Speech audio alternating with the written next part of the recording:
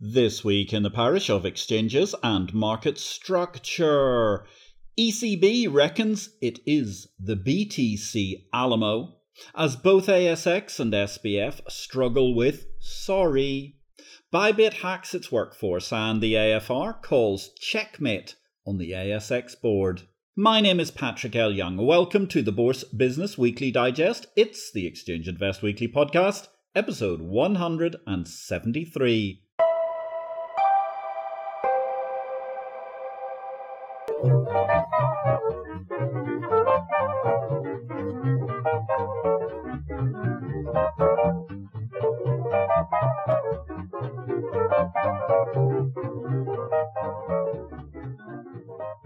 Good day, ladies and gentlemen. This is a very brief reduction of highlights amongst the key headlines from the week in market structure. All the analysis of the many events and happenings from the past 7 days can be found in the Exchange of Information, Exchange Invest's daily subscriber newsletter, the unique guide to the bourse business sent daily to your inbox. $299 until the end of the year, $349. It's an inflation world out there, coming soon. Subscribe now, drop us a DM, and we'll get you signed up. Of course, where else to start but the SBF FTX fiasco? SBF himself spoke at a conference we rechristened NYT Deal Crook last week, and indeed many other places besides, including the Financial Times. SBF didn't actually say anything useful, as it remains a cocoon of coquettish Britney Spears style oops I did it again and utter non-apology. Obfuscation plays a key role in the middle of the whole fiasco. The fiscal pornography of FTX stories, however, continue to roll out, including that $100,000 a week of catering bills in the Nassau HQ.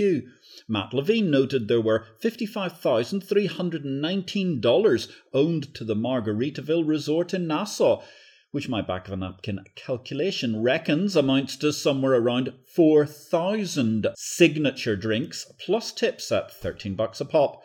That suggests the resort had risk management and accounting controls which were every bit as lousy as SBF's FTX.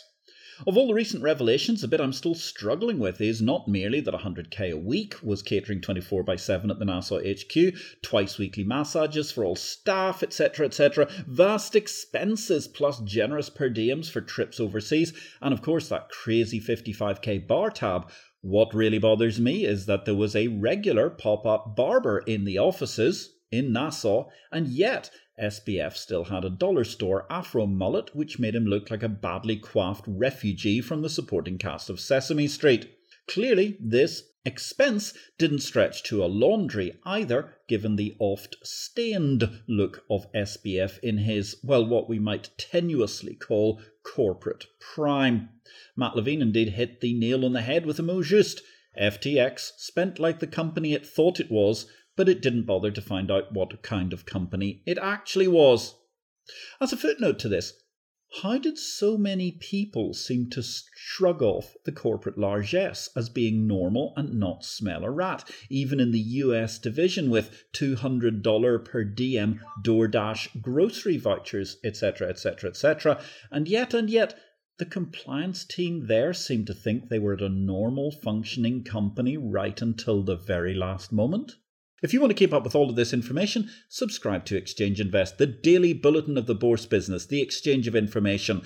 If you want to stay abreast of what's happening, even learn what are likely to be the trends of the future, you need to be a subscriber to Exchange Invest. $299 until the end of the year. Starting from January 1st next year, new subscription rates will apply on an inflationary age, $349. Get in now and secure 1 year to the end of 2023 for $299. The Australian Financial Review has been trenchant in its criticism of the ASX. ASX needs management and board clean-out, went the tart headline of Chanticleer just during the course of this week.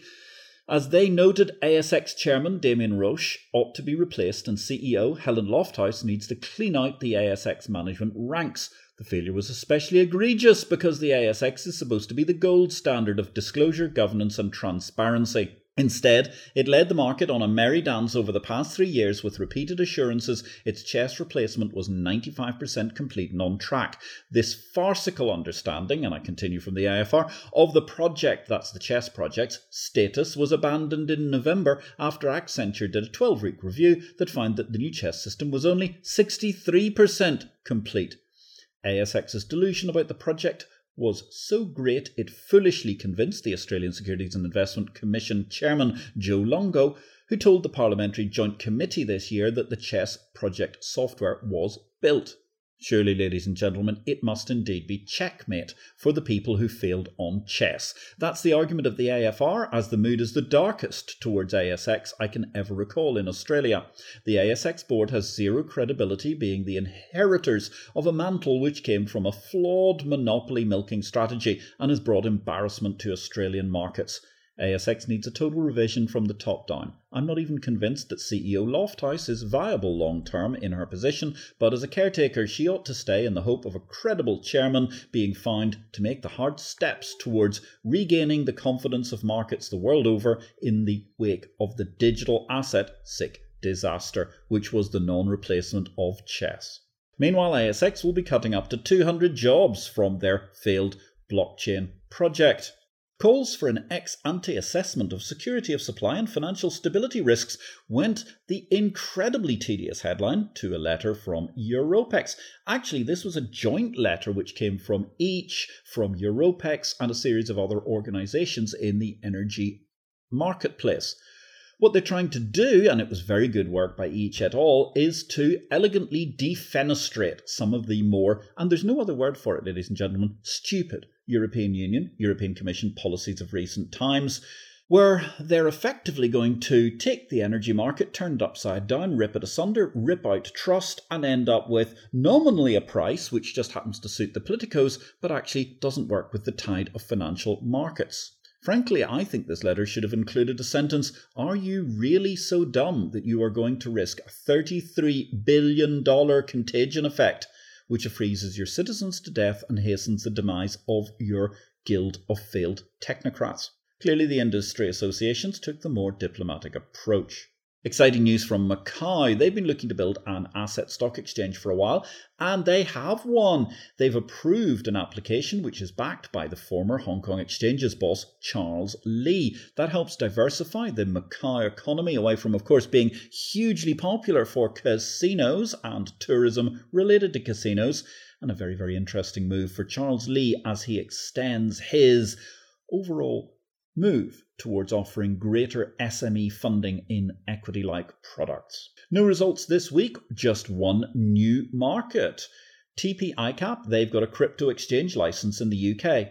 I don't know whether that means they're right in time for the upwave, or it's as good a sign as they come that indicates that it is all over for crypto, as the perma-laggard TP ICAP have now got a license. Thanks for listening to Exchange Invest Weekly. We welcome your feedback. You can contact me directly, patrick@derivativesvision.com, with any comments. Meanwhile, if you enjoyed this show, we would welcome you giving us a thumbs up, or if you have time, a positive review will always be welcome, wherever you find this podcast. Deal news this week. It was a busy week for deals in the parish. All the deals were in Exchange Invest Daily, the newsletter no person can afford to be without in capital markets and market structure. For the sake of this podcast, let's look at some edited highlights.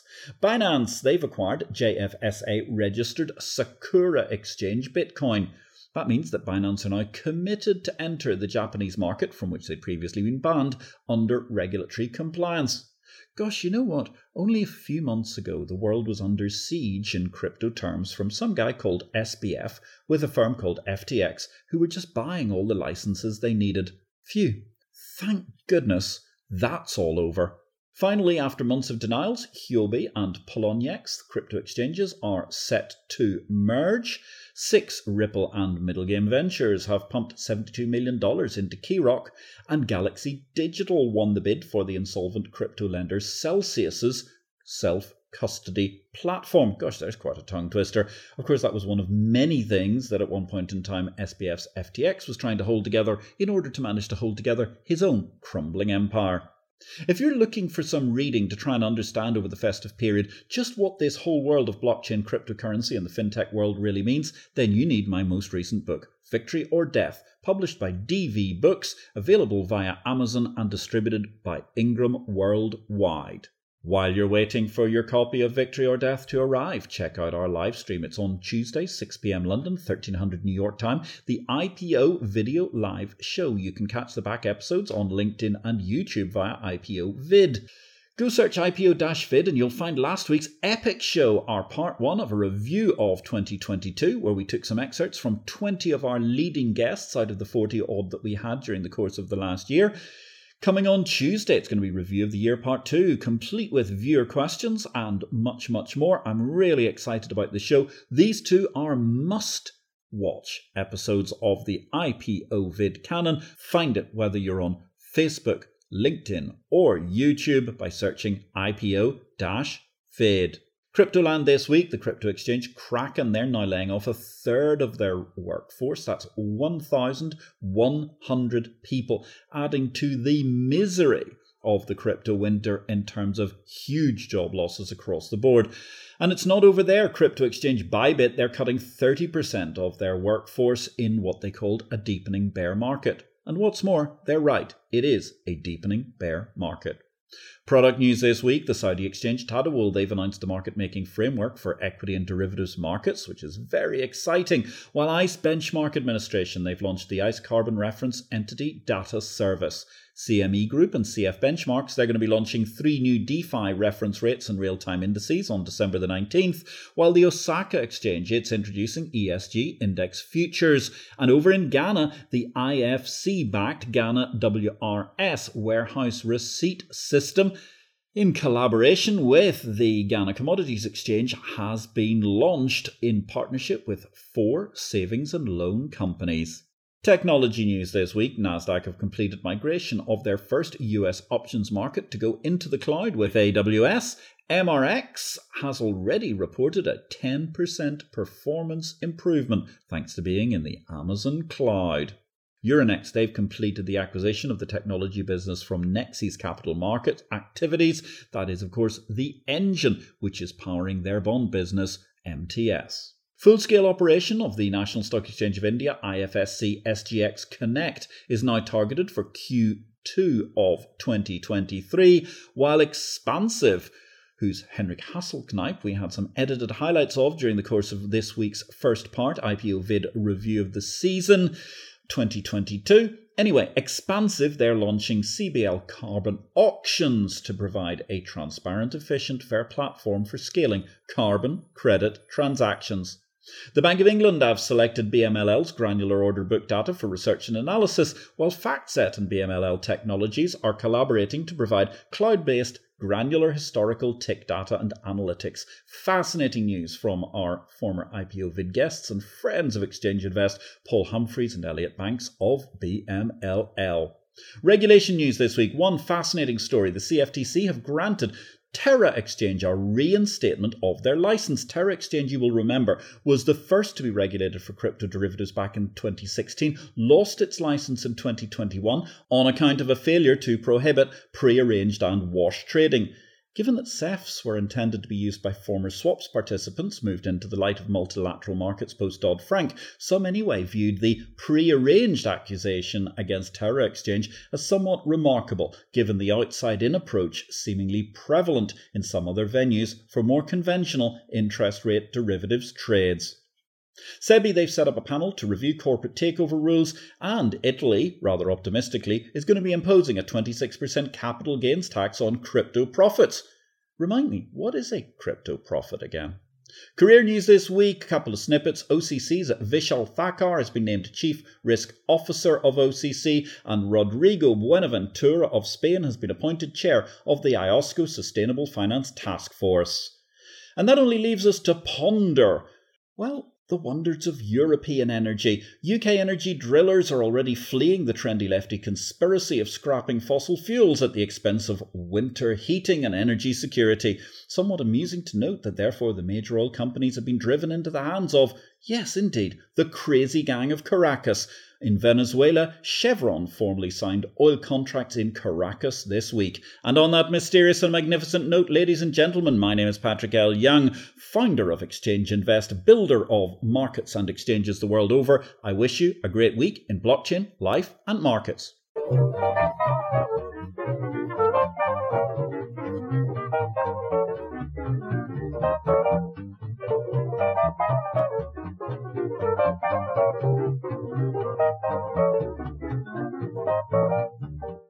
This show relates to the business of bourses. It is not to be construed as investment advice, nor are we making any investment recommendations. Please consult an investment advisor before you make any investments, and for goodness sake, do your due diligence and do not make investments without complying with the regulations in your home state. Exchange Invest cannot be held responsible for any investment decisions made as a result of our program, which is for entertainment purposes only. The material herein is copyright Patrick L. Young at the date of publication, while our music and sound effects are sourced from copyright-free sources. Thanks for listening to Exchange Invest Weekly, the exchange of information.